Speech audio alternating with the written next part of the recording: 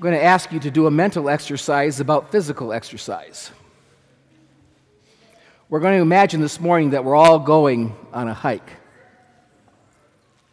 We're going to take a hike that goes from downtown San Diego. Anybody been there? Downtown San Diego to downtown Los Angeles. About 120 some miles. You up for it? It's a gorgeous day. Not too hot, not too cold, nice breeze. We're all walking together. And before we get very far, we see something coming up in the distance. And it's a cross, and someone who has died is hanging there.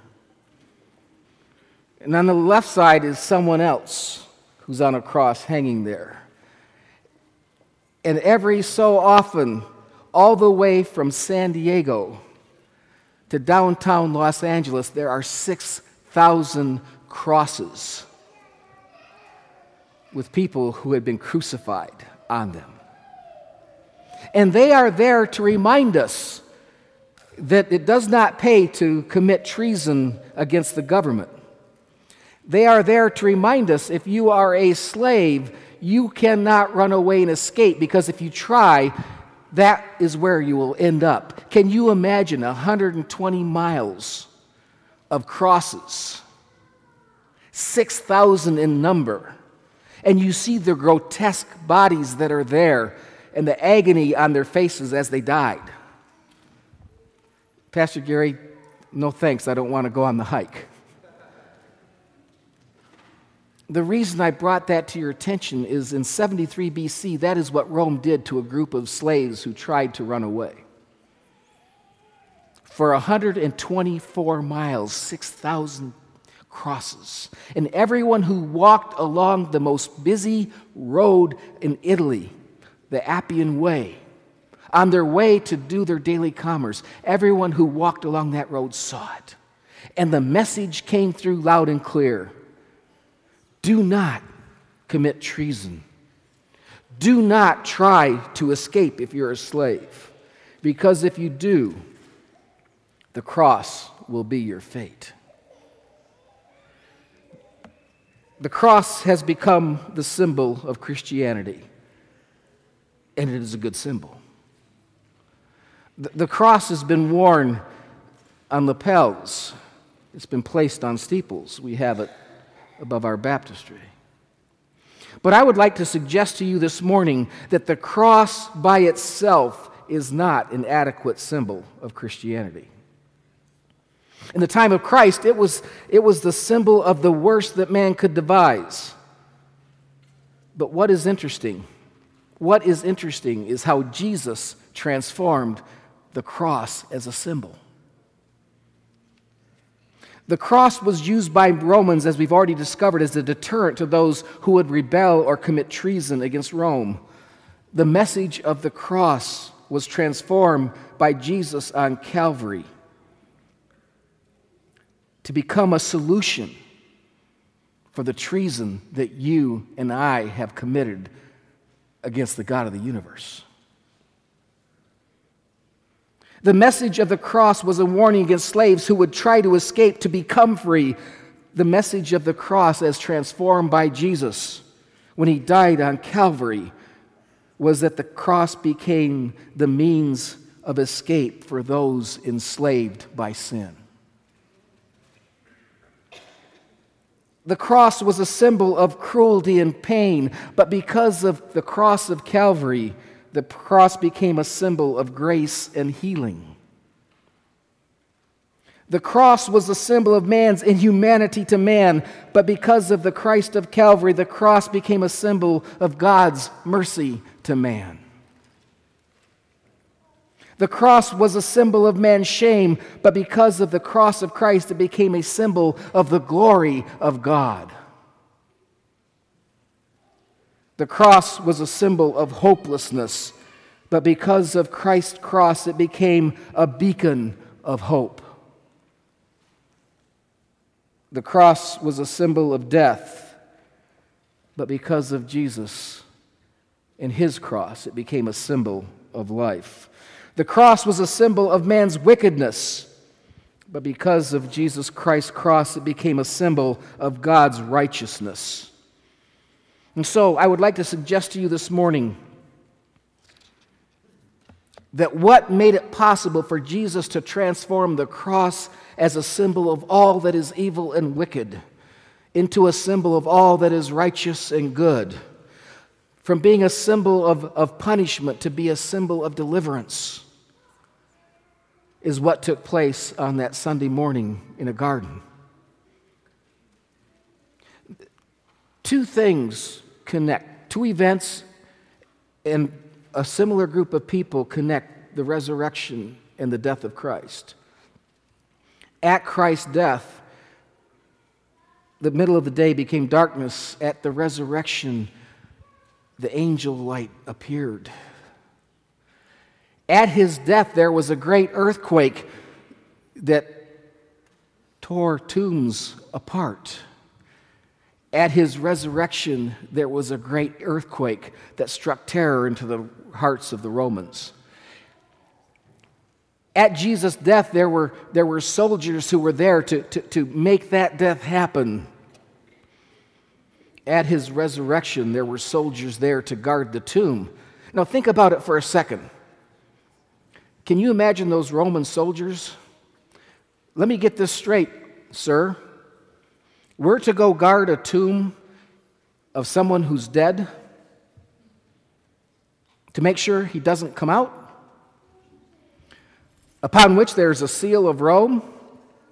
We're to guard a tomb in which any Jew, and the Roman soldiers who lived there would know this, any Jew who would touch a dead person would now become unclean. We're to guard this tomb. Do I have this straight? Yes, you do. And so they're there thinking they've drawn a pretty easy tour of duty for 3 or 4 hours. And while they're there guarding that tomb, suddenly there's a light. And while they're there guarding that tomb, they see a figure roll away the stone, and the earth quakes, and they hear a voice say, "Jesus, come forth." And they see what was a dead man come out.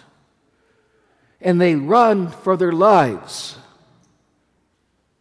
because they don't know what else to do.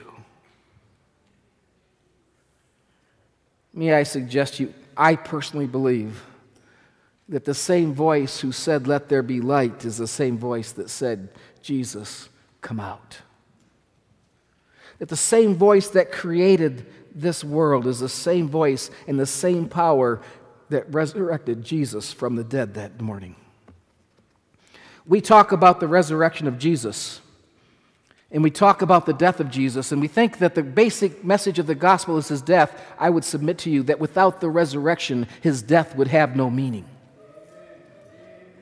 Without the resurrection, his death would have no meaning, because he would have been just one more criminal who died on a cross. We need the symbol of the cross and the symbol of the open tomb if we're going to understand what God has done for us.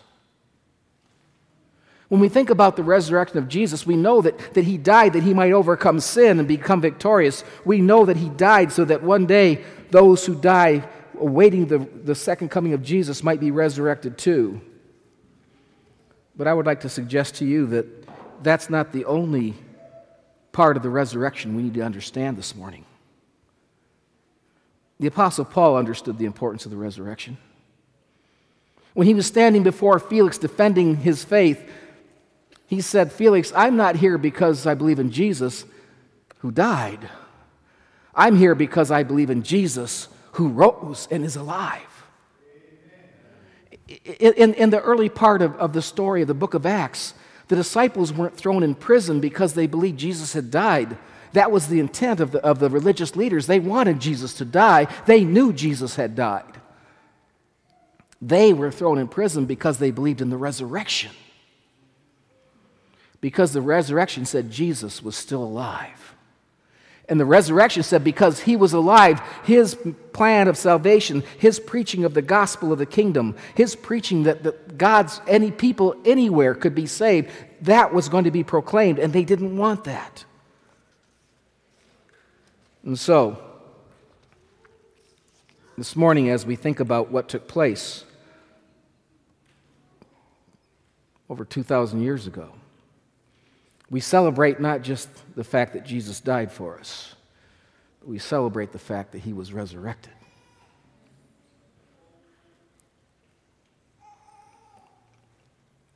I would like to remind you of what Paul said in Romans chapter 1, verses 1 to 4. I'm just going to read it. There's several texts. You can listen. I, Paul, a servant of Christ Jesus, called to be an apostle, set apart for the gospel of God, which he promised beforehand through his prophets in the Holy Scriptures. This gospel concerning his Son, who was descended from David and was declared to be the Son of God. Now notice what it was that declared him to be the Son of God. Declared to be the Son of God in power, according to the Spirit of holiness, in power by his resurrection from the dead, Jesus Christ. I want you to notice that what declared Jesus to be the Son of God and that which made the gospel possible was that Jesus was raised from the dead by the power of the Spirit. That word power is interesting. It's the word dunamis in Greek. It's the word that we get our word dynamo from, what we get our word dynamic from. Now, a dynamo is something that creates energy that is transferred to something else. When it says that Jesus was declared to be the Son of God in power by his resurrection from the dead, implied in that is that same power is to be given to those who accept the gospel. Amen. That same power is given those who accept the gospel. And Paul recognized again that apart from that, if we don't recognize that, if we don't understand that Jesus' resurrection was in fact a truth, he said in 1 Corinthians 15:13, if there was no resurrection of the dead, then our faith and our preaching is in vain. Because we're asking people to be changed and to have their lives transformed, and that they would have to change themselves. And they could never change themselves in order to be saved. Nor could they be transformed that they might reflect the character of God as they live their lives. The Apostle Paul in the book of Romans begins by, in chapter 1, talking about the fact that all are sinners. We've done terrible things. The first 3 chapters, he proves that all, Jew and Gentile alike, are sinners. Then in chapter 4, he begins to show that we're to be righteous by faith. Chapter 5, he goes on to prove that even more. But what's really interesting to me is what Paul says about Abraham in chapter 4, towards the end. In chapter 4, verse 19, he said that Abraham did not weaken in his faith when he considered his own body, which was good as dead, since he was about 100 years old, or when he considered the barrenness of Sarah's womb. He's talking about the promise that Abraham believed in, that God would give him a son. And that word for weaken in faith is a pun. It literally means to be impotent. Abraham was not impotent in faith when he looked at his own impotent body. Do you see the pun? Paul wants us to be sure we get the message. We are impotent to save ourselves. Right? He then goes on and talks about how he trusted God and that was counted as righteousness. And then in chapter 5, verse 6, it says, while we were still weak, at the right time Christ died for the ungodly. Guess which word that is? It's the word he used previously with Abraham. While we were still impotent, at the right time, Christ died for us.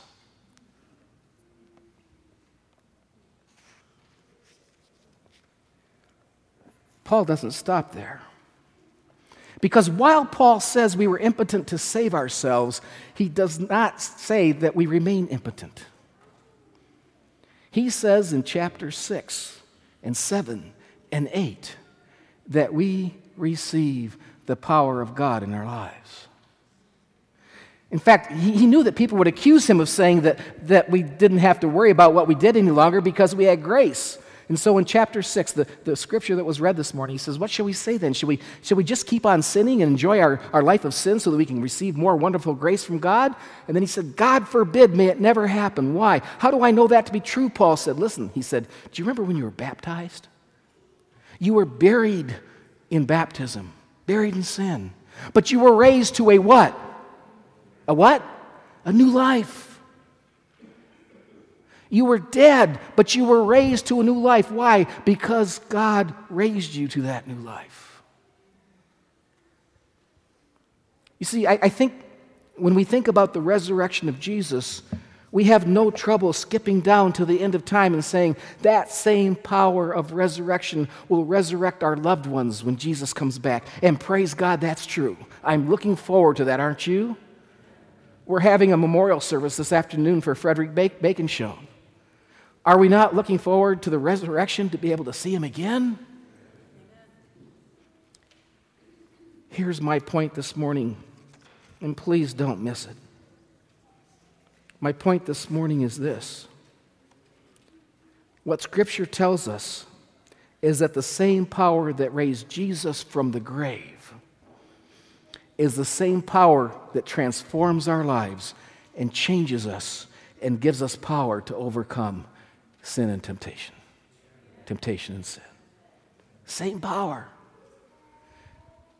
If I were to stand up here this morning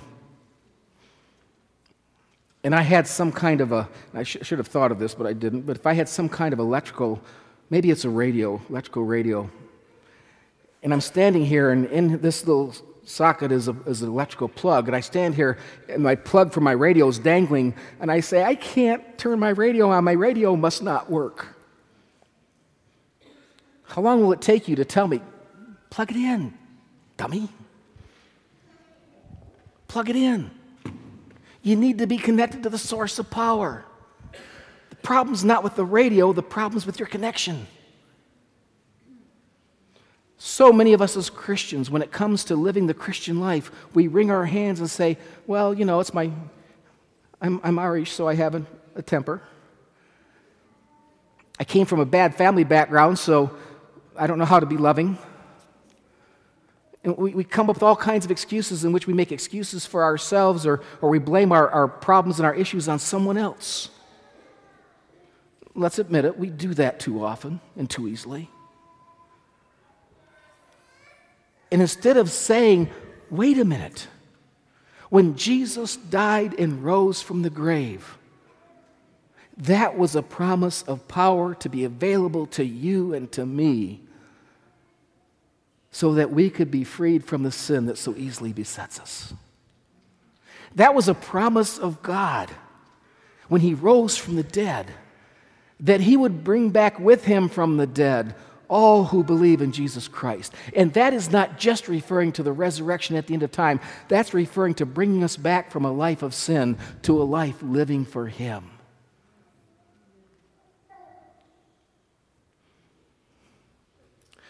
I want to remind you of what the Apostle Paul said. What the Apostle Paul said in 1 Timothy. I'm sorry, 2 Thessalonians.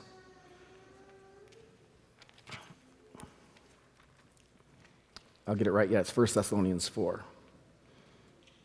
We do not want you to be ignorant, uninformed about those who sleep, that you may not grieve as others who have no hope.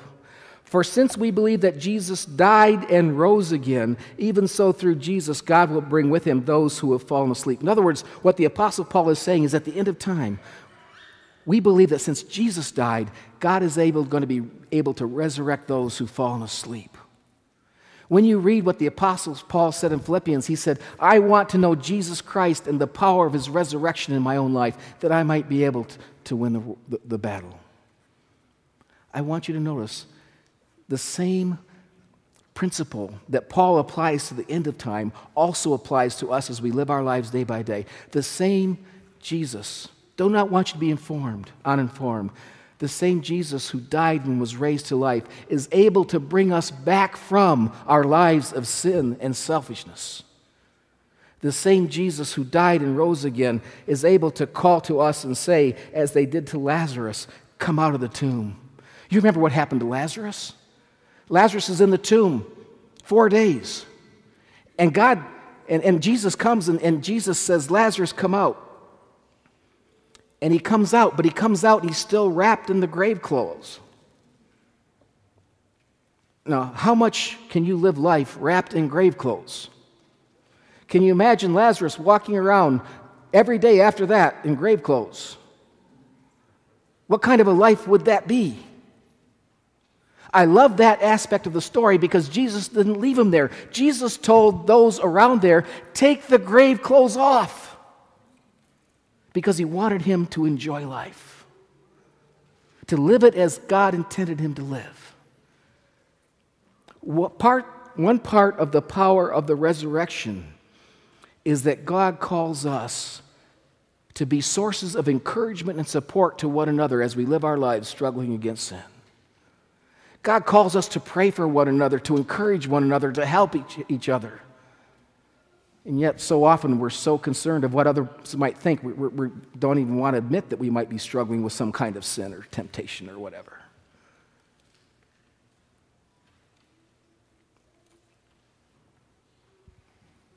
This morning,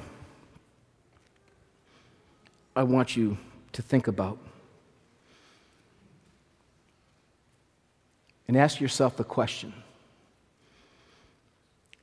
am I living with an awareness of the availability of the power of the resurrection for my life? Or am I just kind of floating along, hoping someday everything will fall in place? Or am I just kind of living my life thinking that, well, I'm better than they are, so I must be okay? I think it's time that we believed in the resurrection for what it is. Not just something that took place so that Jesus could live again, but something that took place so that we can live now as he's asked us to live. Not just something so that one day when he comes back, we can be resurrected to a new life and live forever, but something so that we can have life and have it more abundantly now. I wish we could all have been there with those Roman soldiers when Jesus came out of the grave.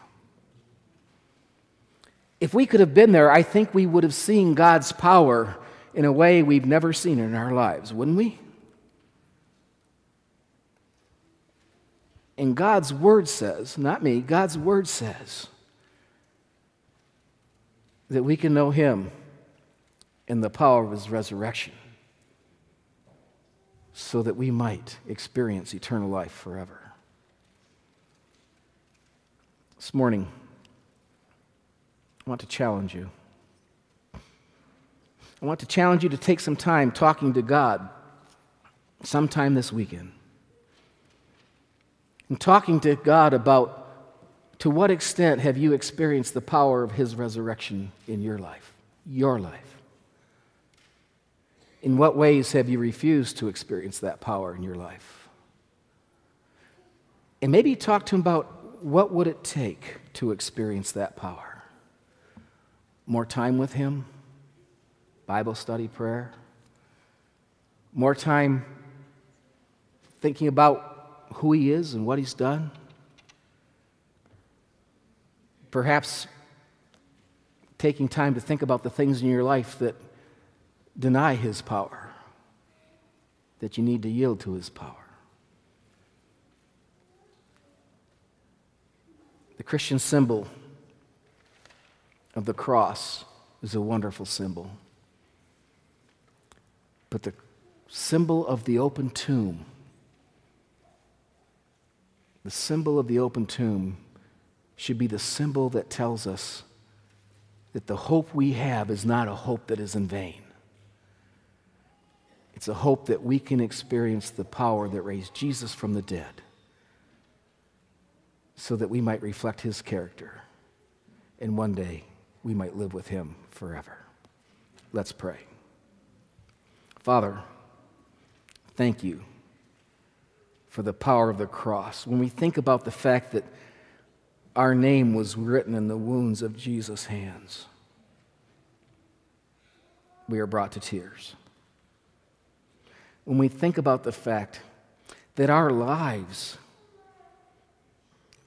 were recreated when he came forth from the tomb, we are in awe. May we experience the power of the resurrection as we live day by day. In Jesus' name, amen.